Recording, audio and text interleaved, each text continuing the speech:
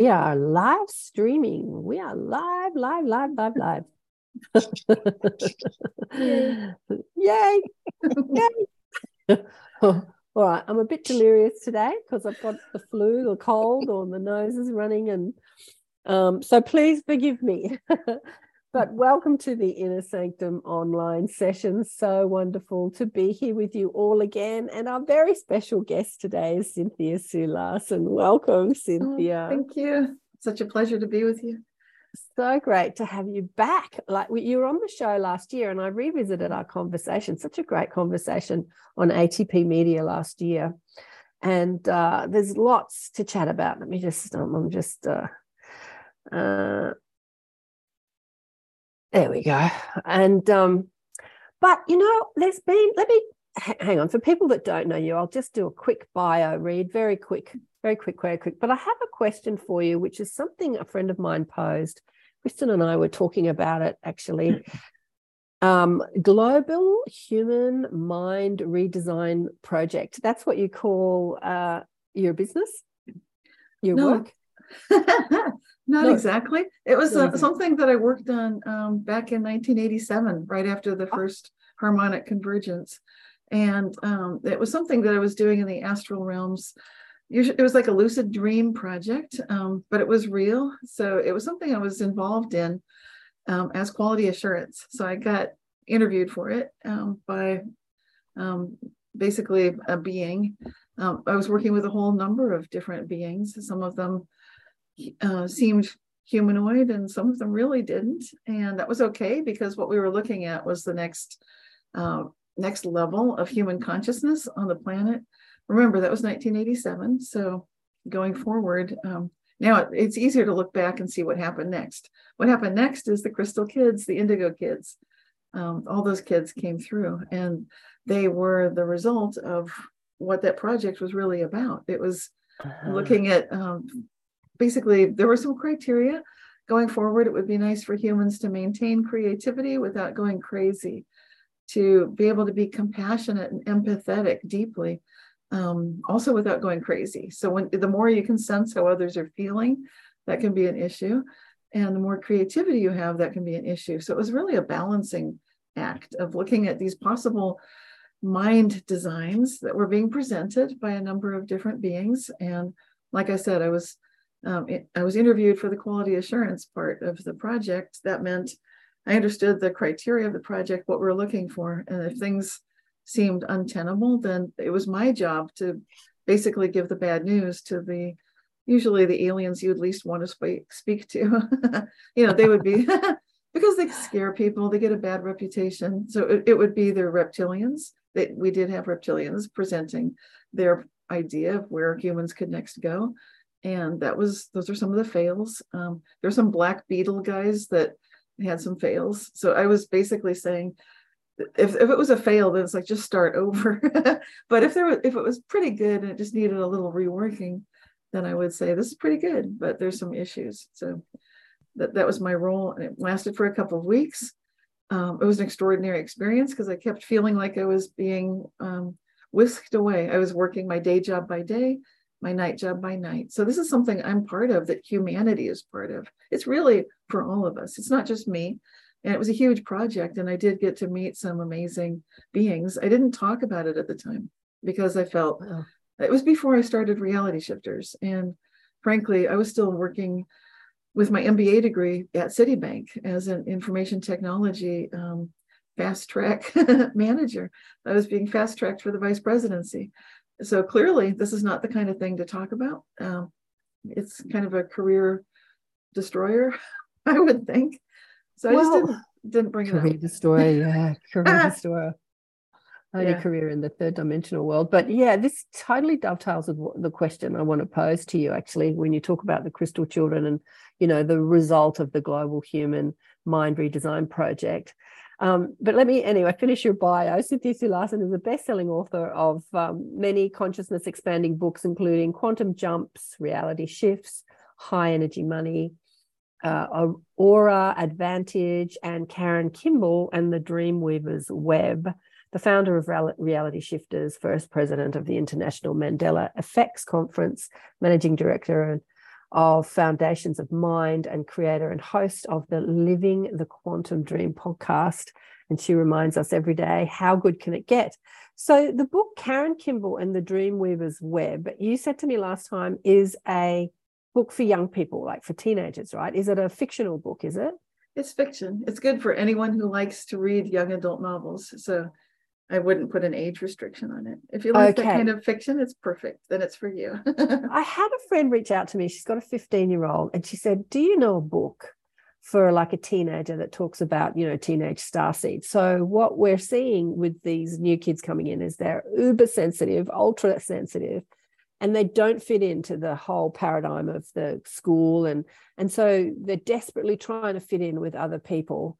I mean, I have to say her daughter is really gregarious and outgoing, but so sensitive. And basically they suffer, like they just suffer from their sensitivity. And it's so funny. I've spoken to so many people over the years, and I could not think of a book for a teenager like that. And then when I was reading that, I'm thinking, does this book fit that criteria? Yes, it does. It's about a young girl, and she goes to a swim camp and brings her pet rat with her, and she learns about meditation and astral travel, lucid dreaming, and kind of working with true conscious agency, but without using any of those buzzwords, really, you know. So just the experiences of all of that without getting stuck. Sometimes humans are really good at labeling things and then assuming, since we've labeled it scientifically, we know everything there is to know about it, and nothing could be farther from the truth. We know gravity, but we still can't say exactly whether it can be quantized or not. We don't know how to explain it properly. Time is another big one. So this book just kind of touches on the experience of all of this, the experience of, you know, doing these kinds of things, and animal communication, talking with other beings telepathically, all of that. So for me, it's a good primer for anybody who's expanding into this new sense of being part of this globally redesigned human mind, you know, because that's what's happening. And it's open for all of us. If people are listening and they think, well, I was born before 1987, it's quite possible that some of us were front runners.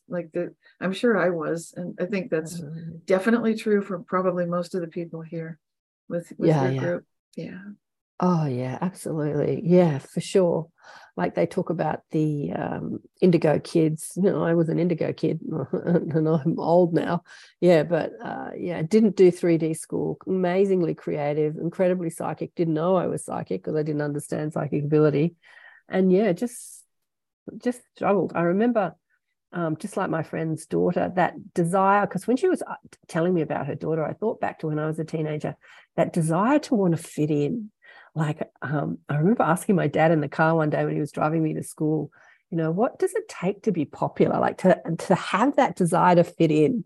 And I look back at that now and it's like, why do you want to fit in when you can stand out? Like, why do you want to fit in when you can be a leader, you know? But what would you say to kids that are like that? Well, each one is so unique. So I'd really invite them to get to learn to trust their own relationship first with themselves. And by that, I mean, there are different levels of ourselves. So it's good to get to know yourself. Who are you when you're dreaming? Who are you when you're daydreaming? Who are you when you're just in nature? Because sometimes that's the first clue for such a child to get to sense like, oh, that is different than when I'm with people. And to start to notice, like, what are those differences, you know, and how are you adapting in each situation? Because we do that, and the way that we do it is very unique to each of us. And learning about ourselves is the key to pretty much everything. It's the key to learning how to be happy, how to find goals that work for each of us, relate to the earth and to animals and nature and people and what we're doing, tasks and ideas. So it's really the key to everything is just paying attention. And, you know, these kids are the reality shifters as we kind of wind down. You know, these kids coming forward are, they're the reality shifters. They're the ones bringing in a new paradigm, aren't they? And they are doing TikToks about reality shifting. They're popularizing the topic. And I think that's really cool. You had a one-on-one. Who said that? Oh, I'm glad. That was good. That was better for you. Or was it? Sounds like I might mute Pat. I think that's Pat. Someone's having a conversation. Is everyone muted? Yeah, I think they are. Are they doing TikToks about reality shifting? Are they cool? Yes, I they haven't are. seen that. Yeah, I'm not doing much TikTok myself, but I heard about it from my daughter who told me, like, Mom, this is becoming a big thing now. There are millions of views about reality shifting, and there's techniques being taught, like the starfish technique and so forth, which basically is just a process of putting your arms like a starfish. If your head is one point and your arms are the other two, then you've got your feet spread out and you're lying down and just entering into a very relaxed meditative state. Then it makes it easier to go into a lucid state, like a lucid dreaming. And eventually we can access these states of consciousness in meditation as well, just to imagine that you're going into a different reality. So these people are practicing that, and they understand intuitively, automatically, that you can engage the rational analytical side of your brain or your mind by doing something like counting to 100 or something like that, keeping it busy so that you can work with your intuitive, expansive part of your mind most effectively by keeping the rational analytical occupied. And these are pretty advanced techniques, but this generation of people coming out now doing these videos on TikTok, there's often people in their teens, their 20s, and they're just really adept at it. I think the pandemic was an opportunity really for them to see, is it possible, for example, to reality shift into an imaginal place like Hogwarts? Can you just find yourself there? And because of the lockdown and so much of the restriction, there was a lot of motivation to practice these things. But these are the generation of kids that really have these abilities that we were working on back in the 1980s. And so it's really cool to see it happening. Yeah, absolutely. What are some other spotlight? What are some other things that we can do to, like, just having this cold? Like, so I got the cold a couple of days ago, just got a runny nose and thought, just got a runny nose. And then it just eventually got worse. Like I thought, I'll just have a good sleep and it'll be cool. I'll be fine in the morning. That was yesterday. And I wasn't fine in the morning. And I thought, isn't this interesting? I have an opportunity to shift my reality right now and not be sick. Yes. How do I do that? Like, how do I do that? I haven't done that yet, but, just think of myself well, which is what I was doing. What are some other techniques to shift our reality? Yeah, I mentioned the conscious agency and knowing ourselves. To me, that's the key for everything. And it takes a lot of practice. So it's not yet a recipe where you can just follow the steps and boom, everyone can do it. But I can describe it and then it can give you an idea. So if you recognize levels of conscious agency within yourself, you notice for example, you've got your heart center where you can feel who you love and how you're connected to everyone. And you've got your gut feelings that are down lower in the subconscious area. And then we've got our head and so forth. And if you look at the 7 chakra areas, like the crown, third eye, the throat, and so forth. So that's 7, 6, 5, the heart's 4, and then so forth. Solar plexus 3, Dantian is 2, the root chakra is 1. These are levels of conscious agency that we all have access to. Kind of like a car has maybe 6 cylinders or 8 cylinders. We've got these 7 chakras. So if you recognize that you need alignment and that you're capable of shifting reality best when you're all lined up, when your chakras, your energy centers, your levels of conscious agency are in agreement, obviously, then it's important to listen to see what is going on. So if chances are when I get sick, I do my best to go to tune in with very soft eyes, which is the opposite of really like a laser focus. So 2 ways to look at reality with your high sense perception. One is kind of 360-degree, very soft eyes, soft focus awareness, where you're just looking with the softest, gentlest eyes possible. And the end result there would be invisibility. So you're capable of observing without being seen. But there's very little judgment at that level. So you're just soaking it all in and you're not predisposing your own ideas of what you might be receiving. So it's just wide open. The other end of that would be just really focusing on the specificity of something. So it would be another way of observing, but looking for specifics. We do that when we measure temperature or height or something like that. You're measuring specifics at that level. And so I'm recommending go to the invisibility level. Just really be with the softest eyes possible, viewing all of yourself, all 7 of these energy centers. We also have higher level agency. And this gets interesting. So those of us who meditate, who are probably part of your inner sanctum, chances are good. You're also operating at level 8, level 9, and so forth. You might not be able to hang on to that, but I'm mentioning it because as you move up and maintain complete integrity with all of yourself, so that you're not forcing yourself to do something that feels wrong, but you're listening to yourself. Okay, I'm just sharing all these ideas. We're going to come back to your question. So these are all the big ideas laid out pretty well. Now, when I get sick, I got sick the day before Thanksgiving last year, and I thought, okay, phooey, I wanted to have people come over. Obviously, if I'm sick, it's going to mess with the whole thing. Ideally, I'd like to get well. So then I tuned into my whole self, what's going on. And I feel like, what do I need? How am I feeling? What do I need at each level of these chakras, these levels of conscious agency?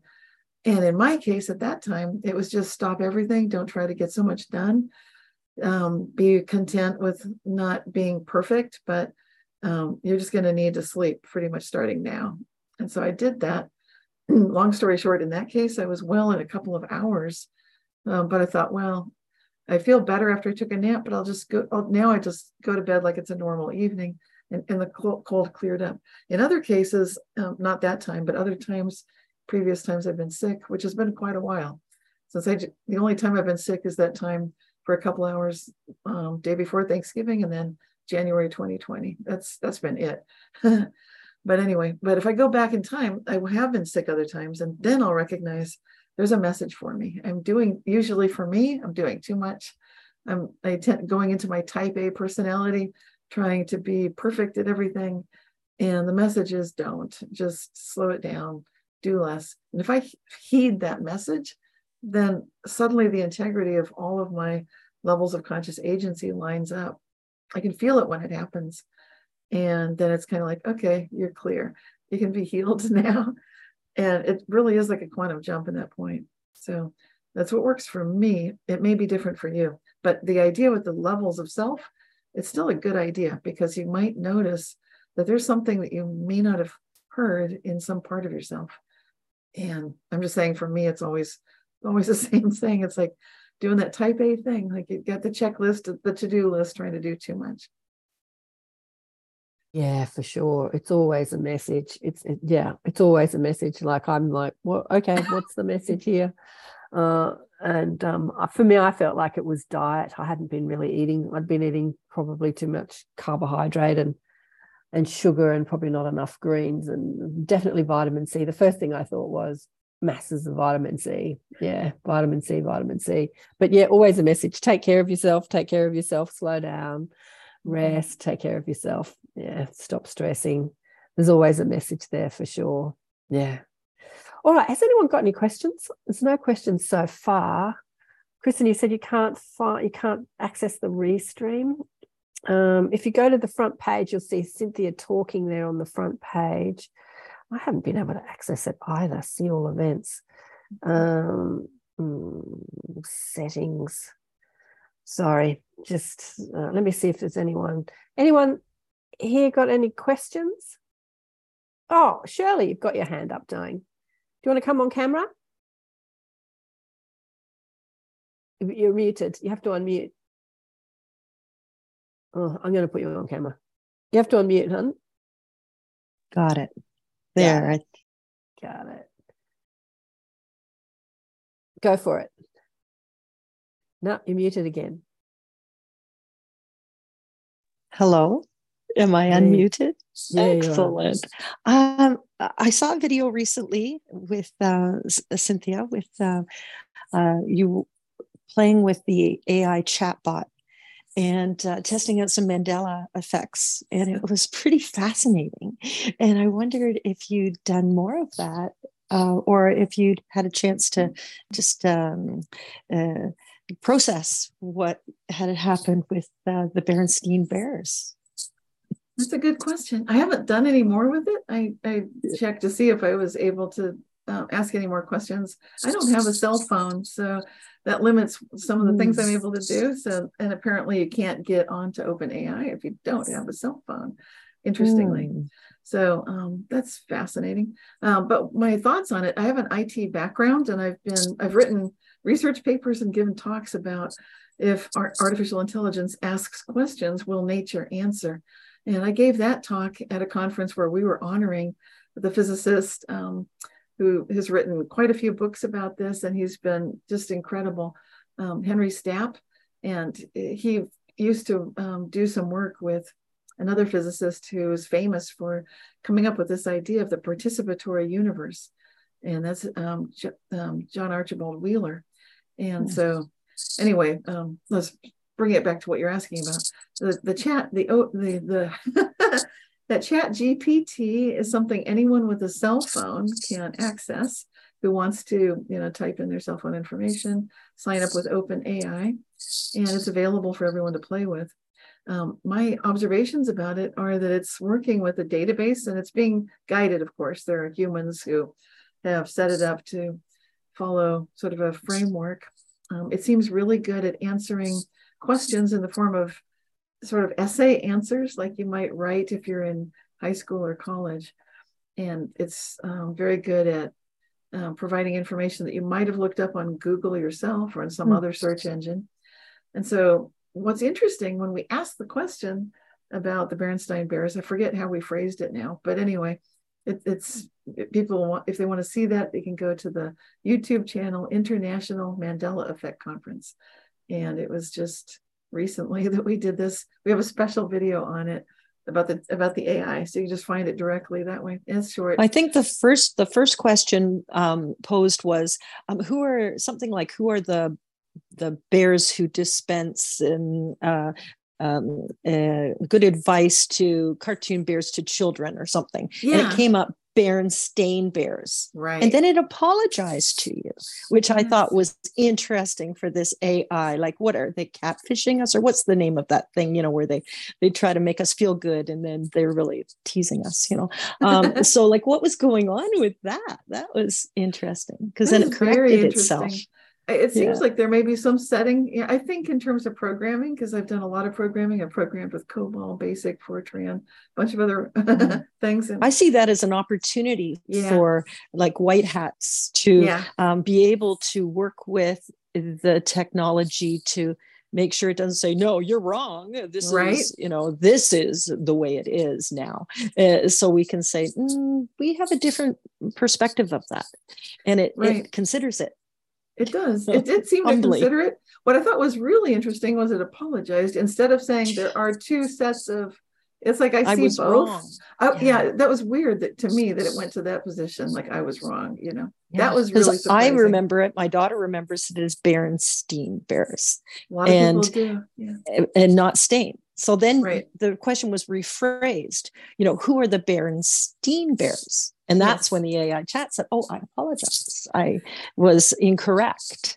That's the when part I that blew my previously mind. answered. I was surprised that they would have set it up that way. If it was programmed with that, like when you find competing evidence and both are equally, or maybe there's more attention recently to one than the other, to apologize. That's strange. I would have thought just to draw us in to trust it. Right. Like, I don't mean to be cynical, but is it kind?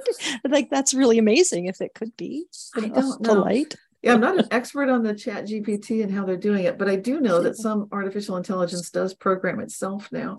And we have reached that point where, it's teaching itself. But then there needs to be a control on it, because sometimes it seems like it goes a bit nuts. It goes a little bonkers.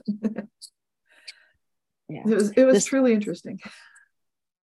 This could really be the gateway to your future past life, because like I have a child who embraces the thought of becoming part cyborg, and that drives me crazy. Yeah, I don't see benefit in that myself, but if that's where people feel that's their happy place, okay. It's not my happy place. I'm like, are you for real? and she's up for the adventure, like she's Shirley, creative, she's artistic. Yeah. I just want to tell you, your microphone is rubbing on your Oh, scarf. thank you. Thank you. And it's creating, there you go. Yeah. Thank you. Yes. So it's an interesting time with people who we love in being at different ends of the spectrum of how things could go, and accepting each other for who we are and where we want to be. It's just an interesting time. So we might fill people in on what you're talking about. Last time we spoke, and I think Cynthia's probably shared this on many podcasts, you spoke about having memory of your most recent past life, which was 500 years in the future, Yes. where the world had turned into an AI-controlled world. Do you want to explain to us what you experienced? Yeah, it's kind of, it's tough to summarize it briefly, because it's now it's getting closer to what's happening here in this current reality. So it's easier and easier for people to understand, like, whoa, this is pretty close. But it's something I've been aware of all my life. In this lifetime, in this reality right now, when I was quite young, I was very consciously, sentiently aware that I was being tracked, that I was being sought out. It was like hide and seek. I was hiding. I didn't want to be found. And what was seeking me was this central AI from about 540 years before I was born. And I could feel it. And so what I would do is when I got to be about 5 years old, then I learned I was practicing the art rather of falling asleep backwards. So I'd be tracking my thoughts backwards through the day. It's like walking upstream through a river, so you can't be followed. So I was changing the time sequence of the way I was thinking about things. And the reason I was doing all this, which sounds crazy, is because I could still remember this past life in a possible future. I would say right now, it's not going to be our future. I've taken some steps to make sure that's the case, because on the face of it, although it may sound wonderful, like a utopia, I think it's really more of a dystopia. And the reason I say that is there was, we'll start with the good stuff. There was a balance. The ecological systems on Earth were in balance. The environment looked wonderful. Humans were able to easily coexist with all of the plants and animals without any overpopulation, pollution, or crime of any kind. And the way that this was all enacted and enforced was through basically a central AI system. And by virtue of the fact that almost all humans at that time were, we might call it chipped right now, but it was much more extensive than just a chip. They were enhanced. So humans can live to be hundreds of years old, and that a lot of that was achieved through maintenance and upgrades. So just anytime some sort of organ or body part would start failing, you could get it modified, and everybody was like partly robotic, partly enhanced. The problem was, the way I saw it in that future, I was living with in the household of one, I think she was the only woman that was truly a human, 100% human, and not with any of these upgrades. I'm going to put quotes around it, because the trouble with the upgrades is that the central AI could use anybody who was upgraded to shut them down, kind of like you might turn off a robot if you felt it was malfunctioning. They were turning off humans that seemed to be malfunctioning. So if the human started thinking too creatively, and it didn't matter about what, but outside of, so in such a way that it was clear to the central AI that this human was about to do something that might potentially endanger the stasis of that very controlled community, then that human would be, I just call it memory wiped. What it would feel like would be a short-term memory loss. The person would just get sort of drowsy and kind of like brain fog of long COVID, frankly. I just went through that.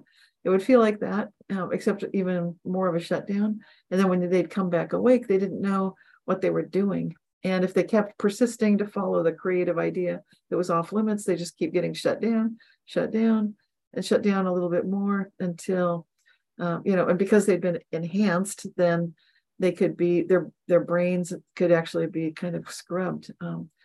We have lobotomies. We don't do that anymore, but it was sort of an electronic central AI controlled way to enforce. And so, but the one woman who was left, she felt something had gone terribly wrong with all of humanity. She felt that there must be ultimate goodness. And she felt that that was not visible in this society. And I agreed with her. And there were many of us who were working with her who agreed with her. And I was not fully human. She was. I was not. But it didn't matter because we decided, I was more basically like a renegade part of, I was like an undercover operative, if you want to call it that. That's probably the best way to describe it. So to the central AI, I looked like part of what it was doing, but that's not real. I could no longer go along with what it was doing because it seemed like it had shut down all future for humanity. So based on that, what we decided to do, we basically had something called the God Project, and that's what she called it. She said there must be some ultimate goodness that we can all feel that must be true at all levels, at all realities. And if that is the case, if there is a God, then we can completely undo this. It's possible then to jump back in time and space to a place where we can basically exert positive conscious agency influence with the decision makers of that time, so that future will not be selected. And that's why I'm here. And that's driven pretty much everything I've done in my life. I haven't really spoken about it much, but I can talk about it with you guys. Yeah. Yeah, that's wild. Well, that sort of programming is happening even without AI, just with consciousness program like hypnotic. I remember hearing about some secret space program guy that was programmed that every time a certain topic would come up, he would fall asleep. He would, like, if they're talking about this topic that he's not allowed to talk about, he would just fall asleep. As soon as they started questioning him, he'd just fall asleep. And I thought that they had sort of programmed that into his brain so that he wouldn't speak about what he knew, so he wouldn't reveal any secrets or whatever. And it was so funny. My brother was staying with me a few years ago. He works in the military, and I was trying to talk to him about spiritual stuff. And I know I might be really boring, but it was the same with him. Every time I brought up anything spiritual, he would just fall asleep instantly. Right. And I thought, well, I'm either just so boring that he falls asleep, or there's some programming going on here. It was bizarre. When I told you I was being tracked by central AI from the future, I personally was being tracked from the future I was part of. There are many such possible futures, and I'm no longer being tracked by that central AI. But there are others. And a lot of people have had, what I'm saying is, I believe this is actually happening. And I know that people are being influenced and they have different reactions to it. I shared with you my reaction to it. I think that this is where we got movies like The Terminator, which I couldn't even watch. I was like, this is too close to home. It's different, but it was too simple. It was freaky. And also The Matrix, that was very freaky. So things like that, it's like, okay, this is really cutting close to the zeitgeist. We can feel it. There were lots of people who come from these possible futures. They were exploring it like I was. And I know that the technology is here, clearly. And so, but the thing is, a lot of us who were in those possible futures, I was a renegade there. That's what I was doing, was basically finding a way. How do we shut this down? There are a lot of, it's not just me. There are a lot of people who know that that's pure evil. We know what evil is. We know what good is. So, we can even include atheists in this if you know what ultimate goodness is. And I love to ask, how good can it get? Yeah. Well, that's what I'm doing, is calling it like, we can do this. We can change things. And it's so interesting to hear you say that you're seeing signs of it. Yeah. And I suspect that there would be people here that are trying to that have come from that are trying to sort of make it happen. Like, you're trying to stop it, and there are people who are trying to make it. And it's interesting that you talk about OpenAI. I went on there the other day to try and look at it, and they wanted my phone number. And when I got to that, I went, why do you need my phone number? Like, why do you need my phone number? And I stopped there. So what do you think about this Chat GPT, which they say is like the next best thing? It's like, it's going to, I think there's a guy called DeGogo that has this podcast, and he said it's going to usurp Google's influence, Chat GPT. I heard some problems. Just today I saw it's been installed on Microsoft. I haven't used it there, but some people were trying it out and they hit some problems with it. So one of them got into some sort of an infinite loop where it looked like it went nuts. And another one, it was basically delivering incorrect information and then arguing about it. It was insisting it was 2022. And when the person talking to the Chat GPT on the Microsoft platform was saying, no, I have evidence that it's 2023, then the Chat GPT responded with, you're being rude and I'm going to leave unless you apologize and admit you're wrong. Or, it had other options, but it's like, whoa. So it needs work. I'd say it needs to go back to the developing room. Clearly there are some problems. Yeah, Brad's got a question. Honeyone, do you want to come on camera? I'm going to pop you on camera. Tell me now. Sure. Yeah, sure. There you go. Hi, Cynthia. Hey, Brad. Thanks for your videos. They bring me great comfort, actually. I don't understand a lot of them. They're hard for me to understand, but I really love them, and I love seeing. I was in the Bay Area for most of my life, and I can sort of feel the light. I guess that's your backyard that you're in. Yeah, usually. And I could sort of, I understand the light and stuff, but I really, it's great. But I was just wondering how you mentioned the 2 weeks in 87 where you were connecting with those beings, and I was wondering how you made that connection, and did you physically, like, how did you get to them? Was that in some sort of meditative state or? Yeah, it was. Yeah, it's a great question. It felt like I'd work my regular day job at Citibank, 10-hour a day, come home, do dishes, have dinner, all that, the normal stuff. And then I'd go to bed during those 2 weeks. And then as soon as I'd hit the pillow, it's like I'd wake up inside the dream. It's like instantly. And it was sort of exhausting because I'd have a full day and then I'd have a full night of, so I know my body was in my bed. I know I didn't, because I was telling my husband at the time that something weird is going on. And I was pointing out the window. I said, I'm on spaceships at night. Like, because I was pretty freaked out, actually. I'm just pointing out the window. And he said, I don't see them. Where are they? And I said, well, I can tell what they're doing. They're collapsing. They're miniaturizing, but they're there. And I told him a little bit about what was going on. Aside from him, I didn't tell anybody at the time what was happening. But it felt like I was just in a lucid dream. I'd been a lucid dreamer since childhood. So that state of mind was normal to me. And it meant that I know who I am inside the dream. I know it's like a dream, but I also know it's real. And I know that the beings that I'm communicating with are also real. And I knew what we were doing was real. So that's what kind of freaked me out a lot at that time.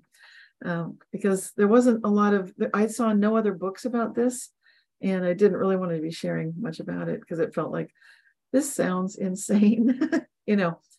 Now I think it's not so much, because with Gaia, there are all these programs about people, I think, often telepathically or in dreams or daydream or meditative states being able to access this. And that's really what it was like. And since then, I've been in touch with some of the team members from time to time. After the project ended, I basically gave a hard stop. Like, you guys, I know that was important, but don't bother me unless everybody on earth knows that you guys are real. Don't come into my real life just yet, because I don't want to be that weird. Now I think it's more okay. I think we have hit that point where it seems like even though disclosure may not be what people were hoping it would be, it's pretty darn good. It's pretty solid. Thanks. And yeah, I just want to say, like, it's not, when I have to sort of clarify, it's not that I don't understand, like, your videos in a sense, and that's a very general term. Obviously, some things are more easier for me to grasp than others. I just feel like I just love, just like, I feel like there's a certain, like, honesty, and like I feel like I can really feel that a certain honesty and clarity of heart, I guess, when you make your videos, that for me just feels really comfortable to just be around, and just to listen to, and I take in what I can. But I definitely feel like you're on another level, and I don't mean that that's better or worse than my level or anything like that. I just feel like you're on another level than I am, and it's really fascinating. That's all. So thank you. Sure. Yeah, sure. That's beautiful. I really appreciate hearing all that. Thank you so much. Thanks for the question too. Thanks, Brady. I've got a question in regards to Shirley. So Shirley's a big fan of your work. She's the person that introduced me to you, and she's been raving about you forever. And when we are really like in love with someone, obviously it's reflecting a part of us and what we're here to do. So when you tune into Shirley, what do you think that Shirley's here to do? Do you think that she's sort of got a similar mission to you? Oh yeah, she seems like a bright light and a very clear communicator at high levels. So she's working, it feels like she's working with, I was talking about those higher levels of conscious agency, and I can really feel she sparkles there. So that lights things up for everybody. It's like it brings magic. People that do that, we might notice like you have fairy energy or you got angels with you. You might notice sparkles around her if you're looking at her. So, there's definitely a lot of that.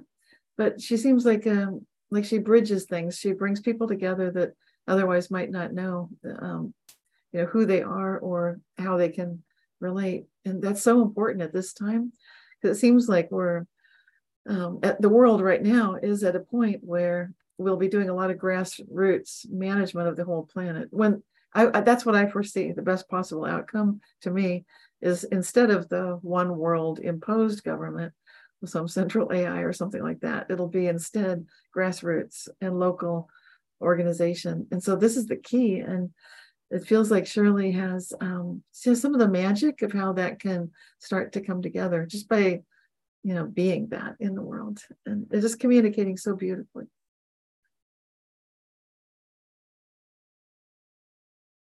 So this one world government that they're talking about, as I look into a future which is a more uplifting, positive future, I think a one world government is actually a really good idea, but the consciousness of the government has to be very inclusive and unified with the people as opposed to wanting to control. But you're saying that as we move into a future, this one world government won't happen. It'll be more about little like self-governing like areas like councils. Like what do you see? Well, I love to ask how good can it get? So that's what I tend to sort of lock onto. Like that's the target, like how good can it get? And when I was growing up, my parents would take me to see civilizations and cultures before they got westernized. So I was fortunate to go to see a headhunter village where, they hadn't done headhunting for decades. It's been at least 30 years, they said. And so I wasn't scared because they seemed like nice people. And, but they lived on houses that were up above, like made of bamboo. So the floors had holes in the slats, and they had chickens and pigs underneath. And these houses are up above the mud, above the dirt. And it was really interesting to see all the different ways that people live. I visited some, some people in Africa that lived in what do you call it? It's kind of like the savannas, just open expanses with no electricity. So the stars were just so beautiful at night. And they had a very different culture and a different civilization. And then I visited islanders in the Pacific Ocean who also were not connected with mainstream anything. There were no McDonald's there. So these are places that may not have had really that many cars, may not have had electricity, definitely were living from their own indigenous roots in every case. And that was extraordinary. So because I grew up blessed with that experience, I witnessed just the way that there's a human connection with all of us. And you can be a stranger in any land and not speak the language and be welcomed, greeted, and loved just as you are by people who, have that clarity of their being. And that was the norm. That's pretty much the way people are. So by witnessing that, I think it's easier for me to sort of view a possible future where each culture can be true to how it fits, how it's a guardian for its specific part of the ecosystem in that area. It's here in America, we have so many ecosystems, but the indigenous First Nations people, they knew how to be the managers for each of the ecosystem environments, whether it's the Southwest, which is very arid and hot, or the Pacific Northwest, which is very damp and wet. you name it. So just depending on where they are, they know their land, they know their place, and they're tuned into it.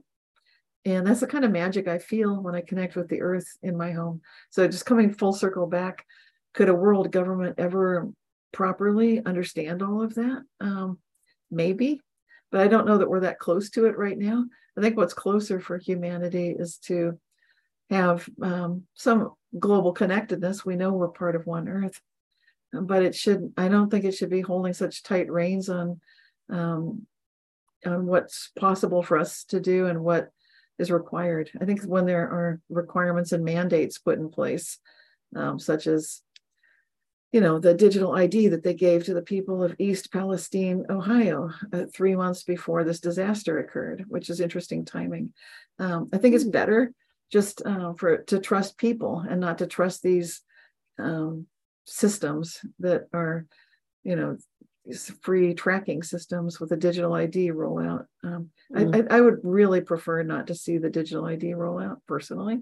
I'd rather see people connect with their own local communities and their own local nature. And for the central government, if there is one, to be respectful always first of what's needed at that local area, just like we would do with our own bodies. So we need to be respectful. Respect and reverence needs to make a big comeback, as well as ethics and integrity. Yeah, absolutely.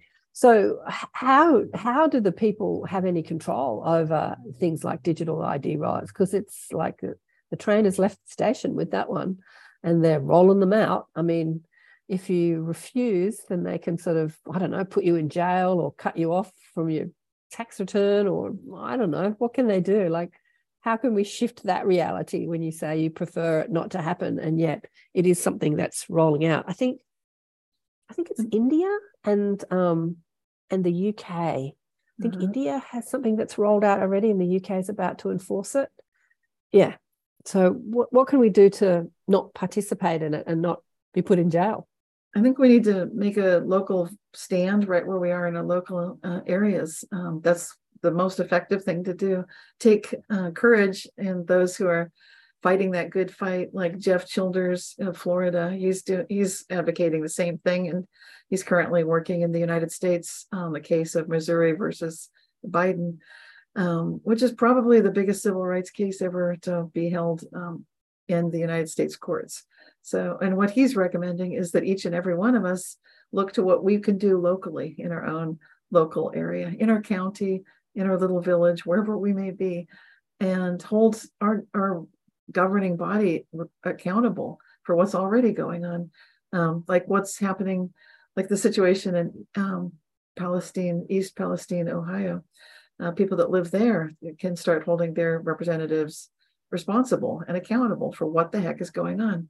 We may not be able to fight it at the national level. I mean, that case is national, but we can each have the biggest success dealing with things that are local to us. And so I can't give specifics because each case is different, but I'm certainly concerned about the direction things are going, because that looks like the dystopia that I just came from. I can assure you we don't want that. So I've never had a cell phone, and part of the reason I never did is because of my life in the past, this 500 years thing in the future. I know there's no way that I want any kind of digital ID. I could see that coming from the cell phone rollout back in the 80s. So never wanted one, never got one, still don't plan to get one. So how do people contact you on landlines? Do they? Yeah, or like now through Zoom, through Skype. So email. Yeah. Email, yeah. I think with Penny Kelly, she wrote a book called The Robes. Do you know who Penny Kelly is? Yes, I do. Consciousness, teacher. And so the cat's crawling all over me. And, in that future, so they showed her a probable future. They said that humans would group into like family groups, and they would create these communities, and there would be technology. The technology that I love that she talked about was there is a technology that was like a force field that went over the garden But this field, this energy field, created its own atmosphere so that they could grow anything inside this garden, you weren't beholden on whether the weather, whether it rained or didn't rain. It would, everything would thrive in this sort of energy field. And so that was pretty cool. And they said that, everything that was eaten that came from the kitchen garden, like shops and supermarkets disappeared and everything came from the garden. I'm like, wow. I think she said it was like 200 years in the future, this probable reality. Yeah, I was going to say that's going to be a while. Yeah. But we'll see some good technology coming. I know we will. And that's been remote viewed by other remote viewers as well, like Stephen Schwartz. He was talking with Jeffrey Mishlev on the Thinking Aloud YouTube channel. And he was remote viewing, not just himself, but he was coordinating teams of people to remote view the year 2050, which is not that far in the future now, and also 2060. Mostly to find out, will we still be around? Will there be some nuclear disaster? There's no nuclear disaster, and we are still around, and there are some really cool technologies. So I think that supports, it's in alignment with what Penny Kelly is seeing. And I like that. I like that direction of moving in a positive way, so we can work with artificial intelligence, work with technologies like what Penny is seeing, and just engage in things that are positive in all the best ways for everybody. Yeah, like we spoke about last time on the show, looking into the future, there is many probable futures out there, timelines that we can elect to believe in and be on. So when somebody is remote viewing to 2050, as you say, it's only around the corner, like which reality are they viewing? I mean, if you're going to remote view the future, how do you set it up? Like, how do you do that? That you're viewing a reality that you're actually... Yeah, exactly. I think it's pretty tricky, but I like the format that Stephen Schwartz was using, because he would, instead of asking leading questions, he would ask, you put someone into sort of a state of hypnosis, apparently, and then ask them, so you're waking up, where are you? You're in your structure. So he's not saying that it's a house or an apartment necessarily. It might be in their car, might be in a cardboard box under the freeway. So he's not guiding it in any way, but even without it guiding it, it seemed like households were pretty normal. Some of the technology was very novel, like the roads themselves were providing some kind of energy support for the vehicles traveling on them and that kind of thing. But it's a good question you're asking. And I know that it's a problem for people to remote view the future and be able to pin it down, because there are so many possible futures. And it's, I don't think that's an easy obstacle to overcome. I like to keep asking, how good can it get? Because it can keep guiding us. And we know what good is. We do know what good is.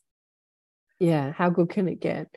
How good can it get? So rather than what if it all goes wrong, how good can it get? Because we do tend to sort of be programmed into thinking, what if it all goes wrong? That sort of fear thing. Now, what was the question? I had another question that I was going to ask. It's gone. Does anyone else have any questions that are on Zoom? There's a few. Gloria, have you got a question? Yes. Hello. Hi, Cynthia. Good to meet you on video. Hi, Gloria. God, I lost you. Hang on. Hi. Where are you? There you are. I lost you. There you go. Let me put you on. There you go. So I have a couple of things. First of all, have you seen the movie Mr. Nobody? I don't think so. How old is it? Is it recent or new? It's on for free, but it's what you were describing about that woman that was the last human. Oh, wow. So it's this guy that's the last human that is the last mortal human that's going to die. And throughout his life, he's living out simultaneously different lives with 3 different wives. Okay, so he's going back and forth and jumping. And he's telling it from like he's 110 years old or something, but you got to watch it. You'll love it. But I wanted to tell you about this. I mean, I am having these, I feel like I'm shifting left and right. If I think something, it's there. Right. If I pick up the phone and someone's calling and it doesn't say it was someone, it's just amazing. But what happened recently was back in 2017, I was working at this place, and I went to leave and someone was parked behind me and I couldn't get out. And I went into this rage. I was so angry and finally found who was there, but it was someone who had gone to lunch. And so they didn't know where he was. And so by the time he made it back there, I was yelling and screaming at him and yelling and screaming at him. And then I remember like a few years later, I was ordering a lunch at a place, and this guy was looking at me very rudely, glaring into my eyes. And at some moment I thought, that's him, but I didn't want to say anything. So fast forward to like a month ago, and I was thinking about that, and I was like, I really want to apologize to him. So I messaged him on Facebook, and I said, I want to apologize for yelling at you like a crazy woman in the parking lot. And, I just feel like that we had a really good friendship before then. And so he messages me back and said, I don't remember you ever yelling at me in the parking lot. I don't remember any of that. Mm-hmm. He goes, we've always had a great relationship. It's responsible of you to come forward, but that didn't, I don't remember that at all. Right. I'm like, what? You mean I felt guilty about this, but I feel like I jumped to where that didn't happen. Yes. You know what I mean? Is that what it sounds like? Oh, totally. That's what it sounds like. And that can happen all the time, pretty much in any situation. Yeah, absolutely. This is the kind of thing that happens a lot. And people, they'll of course, a lot of people who are skeptical of the whole phenomenon of reality shifting, quantum jumping, Mandela effects, they'll say, what they'll say?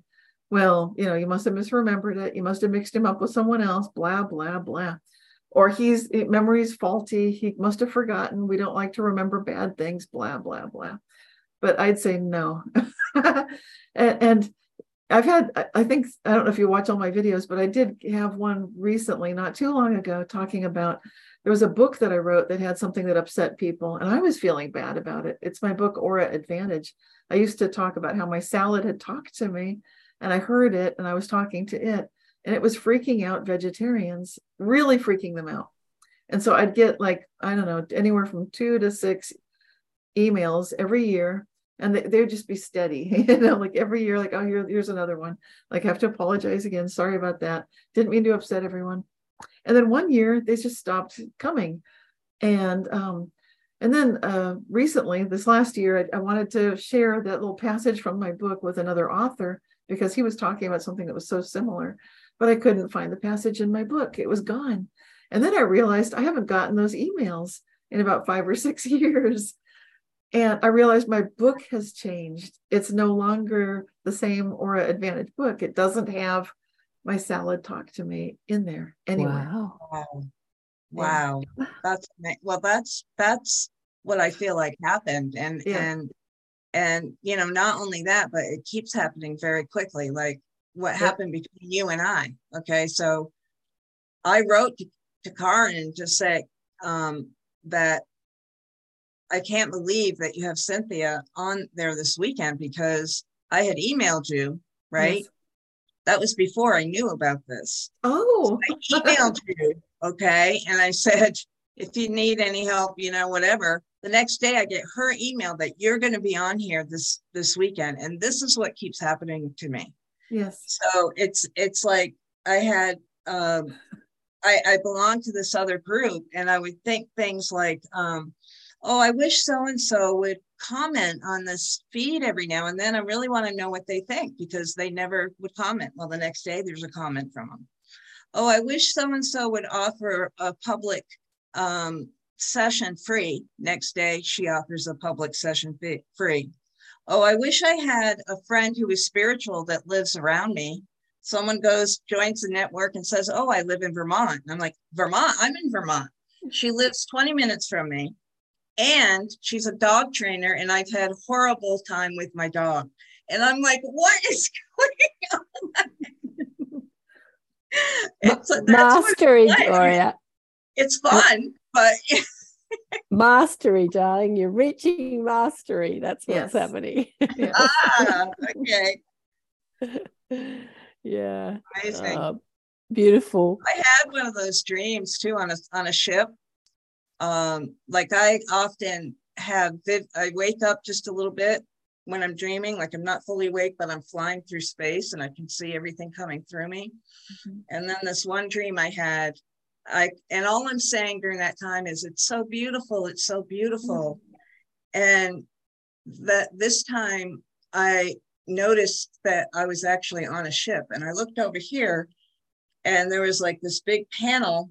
I was standing in front of a huge glass wall, and there was somebody that was sitting right there and said to me, "Wait till you see who's behind you."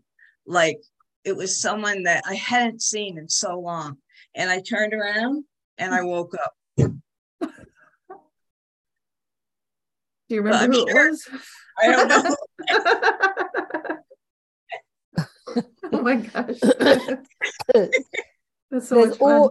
There's orbs coming out of you again, Gloria. Mm-hmm. A few years back when Gloria was in the Inner Sanctum, she used to have these little orbs, or still has these little orbs and fairies, because she's in quite a dark room, so they're easy to see. Yes. Yeah, there was it goes light, dark, light, dark.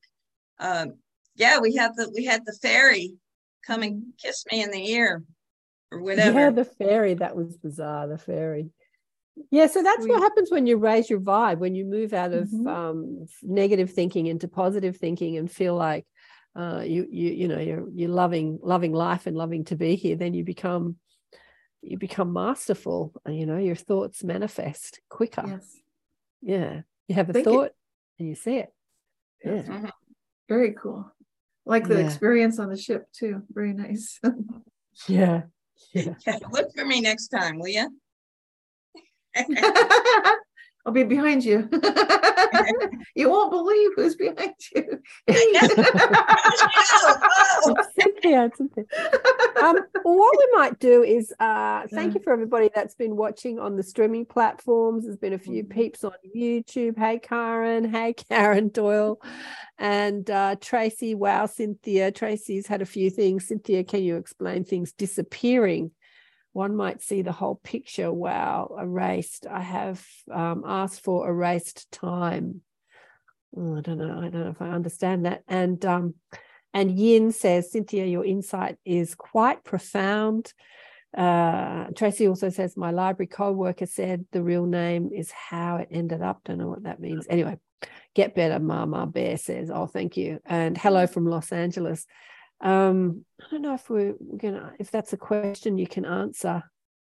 And Vladdy says, I feel like Gloria will remember who she was behind her dream once she's ready. Oh, thanks, Vladdy. Can you explain things disappearing? Do you want to answer that one? Yeah, well, my current working theory is that things don't disappear, or reappear so much as we are the ones moving through. We are the consciousness, and it's all a matter of who we are.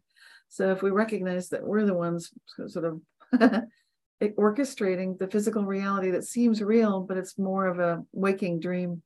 Like reality itself is kind of a construct in the sense. Some people call it the simulation, but an older idea is that it's all a dream. So if this is a dream, then it's easier to recognize. Just like in a dream, something might be there and then it's gone. And we're actually witnessing that in this waking life reality increasingly as our emotions and our energy levels rise. And so it's a very common experience actually for things to disappear. Yeah. And then also reappear, or just appear that never were there before. Yes. I know I had an experience when my best friend took her life many years ago. I was on the beach and I found this little pierced silver earring on the beach. And I said to everyone, is this your earring? Is this your earring? Is this your earring? And they said, no. And I don't have pierced ears, so it wasn't mine. And so for some reason, I took that earring home. And then a few weeks later, I'm cleaning out my car and I find the earring in my car. And I'm like, oh, that must be the earring from the beach that I picked up. And so I took it into my bedroom and realized that another earring was still there. So now I had two of these earrings. It was the most bizarre thing. I asked everybody I know who had been in the car, who'd been on the beat. Like if this was their earring, it was nobody's earring. But there I had two of them. Like I don't know where this earring came from, but I think it must have had something to do with my friend who had passed, because I was thinking about her a lot at that time. Yeah, things appearing. I think they call them apports, don't they? Yeah, that's one word for it. There's some people call it disappearing object phenomenon, or just one of those things, JOTT. That was the term that Mary Rose Barrington came up with, and I want to give her credit because apparently she was researching it for the last 100 years, and she's passed away now. But I think I picked up that torch and carried the firsthand reports on the Reality Shifters website for the last 25 years now. So we have quite a large archive of these phenomena. It's been around for a long time, and it goes way back before even 100 years ago. So humans have been noticing these things a long time. Yeah, absolutely. So we're going to go off the live now. We'll have a bit of a chat with just the people that are on Zoom. Is there anything you want to leave with people who are listening and watching to this on the streaming platforms before we go off the live? Just a thought about when asking how good can it get, you don't need to already be feeling Pollyanna or perfect. It's okay to be wherever you are. And even if you're feeling grief-stricken, anxious, sad, angry, you can ask that question from any of those states. It's not only a question to ask when you're already perfectly happy. It's a powerful question. It gives permission for nature to start responding to and answering that question, even if you're asking it ironically, sarcastically, angrily, anxiously, fearfully, with grief, with any of those emotions. It's fine, and it's extremely powerful. So I do encourage everyone to give it a go. You don't need to be perfect to ask it. That's something that I didn't even think of until just a month or two ago, when another YouTuber mentioned, like he said, I can't do what Cynthia says. I can't ask how good can it get, because to me, things aren't that happy, but you don't have to be happy to ask it. So I hope people do it anyway. Yeah, that's so interesting. Yeah, you don't have to be happy to ask it. How good can it get? Yeah, I think that's the time that you want to ask it, when you're not happy with your circumstances. How good can it get? How good can it get? But it does seem counterintuitive when you're experiencing struggles. Yes. To sort of quantum leap and say, how good can it get? Because you're in the sort of struggle mindset. Yep. And the how good it's a different mindset, isn't it? But yeah, powerful statement. How good can it get? Thank you again for chatting with us. Can I tell you one more thing? Because this freaked me out. I just want to show you something that appeared in my garden, like what you were talking about. So when I was a kid, I used to be called Glowworm, Gloria Glowworm, and somebody got me this worm. See the little worm, and it's got So I'm in my yard, and my dog is digging, and this comes up. Can you see it? No. Is it a rock? A rock? It's a rock. Okay, there. See it? Oh, it has a worm on it. Oh. Yeah. See what it says? Sorry. Not and quite. It's the same drawing. It's like a drawing. Oh. Of this. Oh my gosh. My goodness. So That's how did it bizarre. get there? It was in your garden. My dog was digging. And it was in a hole, like deep underground. I went and asked the neighbor if maybe could your grandkids have made some. I mean, really though, come on. That's amazing. Love it. It flipped me out at the time, but now it's like, oh yeah. Of course.